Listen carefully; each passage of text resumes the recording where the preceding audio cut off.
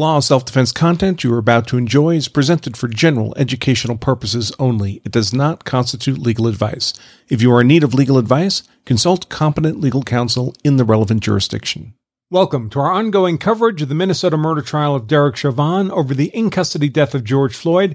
I am attorney Andrew Branca for Law of Self-Defense, providing guest commentary and analysis of this trial for Legal Insurrection. As a reminder, I am live parloring the trial in real time over at my Parler account, which you can find using my Parler handle at Law of Self-Defense. Now, this afternoon, we saw the court move through 3 additional prospective jurors, number 39, number 40, and number 41. Unfortunately, it quickly became apparent that each of these 3 jurors had deep-seated and emotional biases against defendant Chauvin. The first 2 attempted to pretend this was not the case, but were exposed by their responses to the juror questionnaire that they and all prospective jurors completed last year. And in the case of prospective juror number 40, also by his social media posts, which were searched by the defense team, fortunately enough.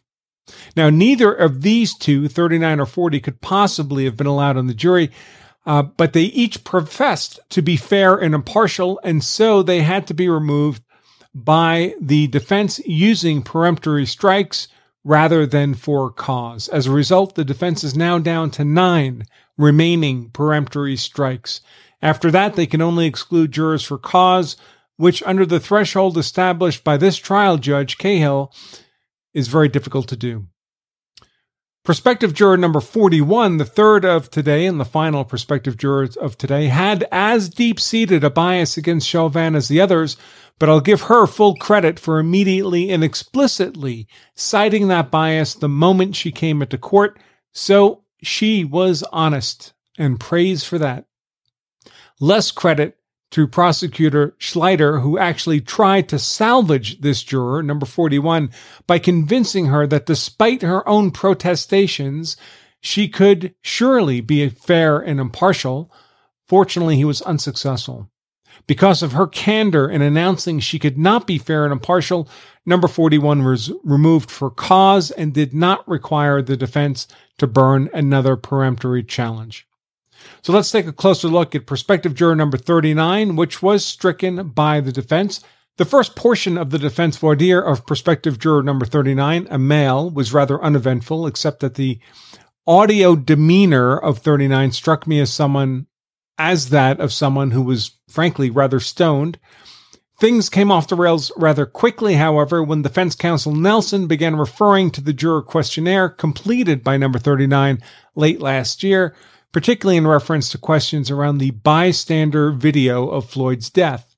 Based on this video, 39 reported having formed a very negative opinion of Chauvin, and in that questionnaire, number 39 described his perception of the video of Floyd's death as, quote, "It was an outrageous incident. Minneapolis Police Department needs to be completely rethought.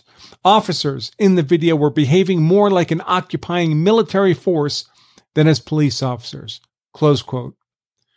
Prospect number 39 described Chauvin's conduct towards Floyd as showing a, quote, "lack of respect for life," close quote. As much as defense counsel Nelson was troubled by 39's comparing Chauvin's conduct to acts of war, it was equally troubling that number 39 seemed to expect the defense to prove Chauvin's innocence rather than acknowledging that Chauvin was presumed to be innocent until proven guilty beyond a reasonable doubt by the state. When pressed by the defense, number 39 asserted that he could put his opinions aside for the trial, but these assertions were apparently rather lacking in credibility. The questionnaire also revealed that 39's wife had participated in Floyd demonstrations and had donated money to police reform policies. Although number 39 reported that he did not participate in these protest activities himself, this was only because he was working full-time. Were he not working, he likely would have participated, he said. When asked on the questionnaire to respond to the statement, "Police treat whites and blacks equally," number 39 strongly disagreed with that statement as well.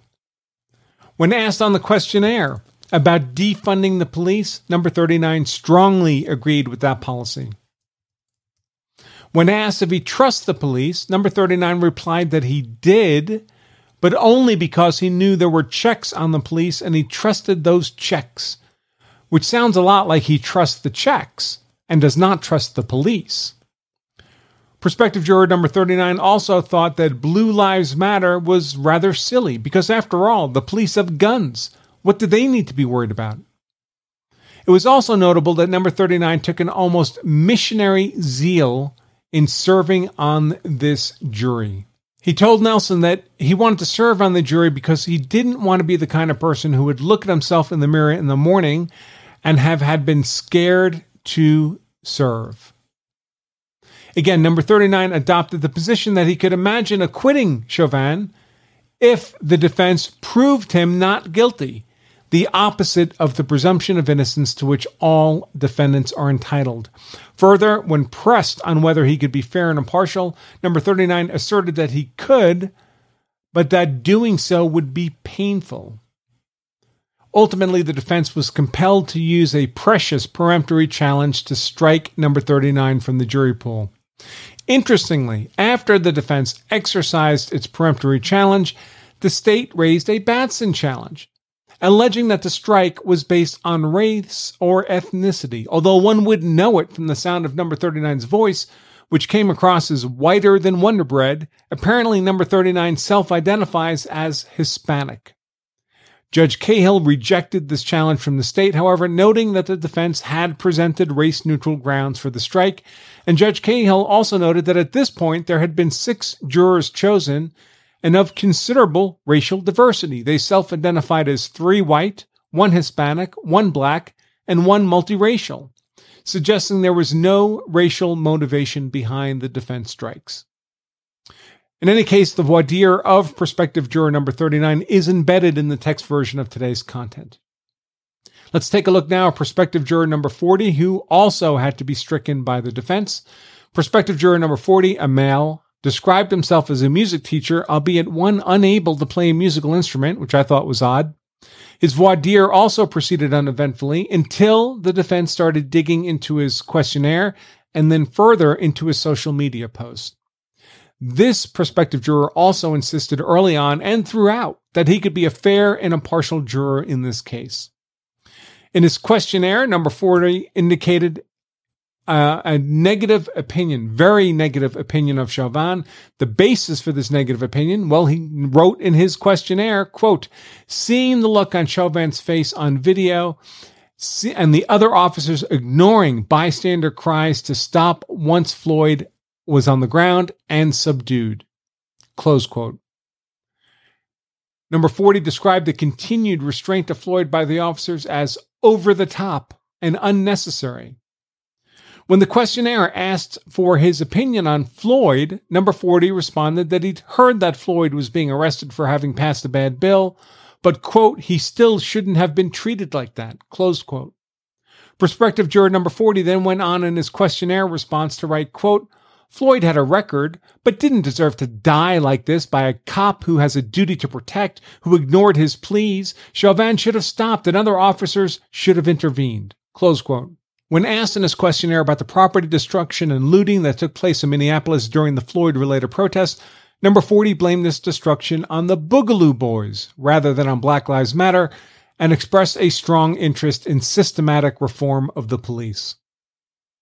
After a short break, court resumed, and Nelson began asking number 40 about his social media post, which the defense had appropriately researched. The prospective juror tried to downplay his social media activity, but this was really the nail in the coffin that ought to have been the basis for removing number 40 for cause, but which compelled the defense to use a peremptory challenge. When asked about his social media post on Floyd, number 40 said he couldn't recall posting to social media about the Floyd death. It turned out he'd posted this, quote, I went to the site of the George Floyd Memorial at 38th in Chicago where he was murdered. There was a mix of all sorts of people. There were people providing food and supplies for those in need, people crying, people sharing, hugging, laughing with each other. Holy ground. There was a time for prayer that lasted 9 minutes. By the way, folks, that's the period of time in which Floyd was on the ground. Continuing, most knelt for that. 9 minutes is a long time. There is a groundswell for change. It was peaceful and beautiful and moving. Close quote. A fair and impartial juror indeed. But again, prospective juror number 40 insisted he could serve as a fair and impartial juror, which apparently is all that Judge Cahill needs to hear in order to compel the defense to burn another peremptory strike, which of course the defense did. In any case, again, the voir dire of prospective juror number 40 is embedded in the text version of today's content.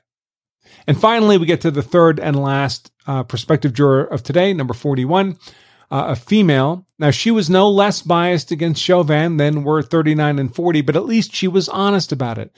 Because of her candor, she was in court only about 8 minutes before being dismissed for cause, although almost half that time involved Prosecutor Schleider trying to convince her that she was a reasonable juror for this trial. Almost the moment she enters the courtroom, number 41 tells Judge Cahill explicitly she does not believe she can bring impartiality to this case. Cahill informs her she could still be a juror despite her strongly held opinions against Chauvin if she can simply set that opinion aside for purposes of the trial. To her credit, she stands her ground in her belief that this would be extremely hard for her to do. When Judge Cahill explicitly asks her if she can be fair and impartial on this case, she answers directly in the negative, no. You'd think that would be all she wrote for number 41, but no, Prosecutor Schleider would love her on the jury, so he takes an opportunity to try to convince her to stay. Fortunately, she's not convinced. And when he directly asks her if she believes she can give the defendant a fair trial, she says she wishes she could, but she can't. Again, full points to number 41 for honesty. And with that, even Schleider gave up, and Judge Cahill dismissed her for cause. And that, folks, wraps up court for today. Proceedings are to continue tomorrow morning at 9 a.m. Central Time. And of course, we'll continue to cover the case live on Parler tomorrow and with blog posts appropriately here at Legal Insurrection and at Law of Self-Defense. So until tomorrow, I am attorney Andrew Branker for Law of Self-Defense, guest commenting for Legal Insurrection. Stay safe.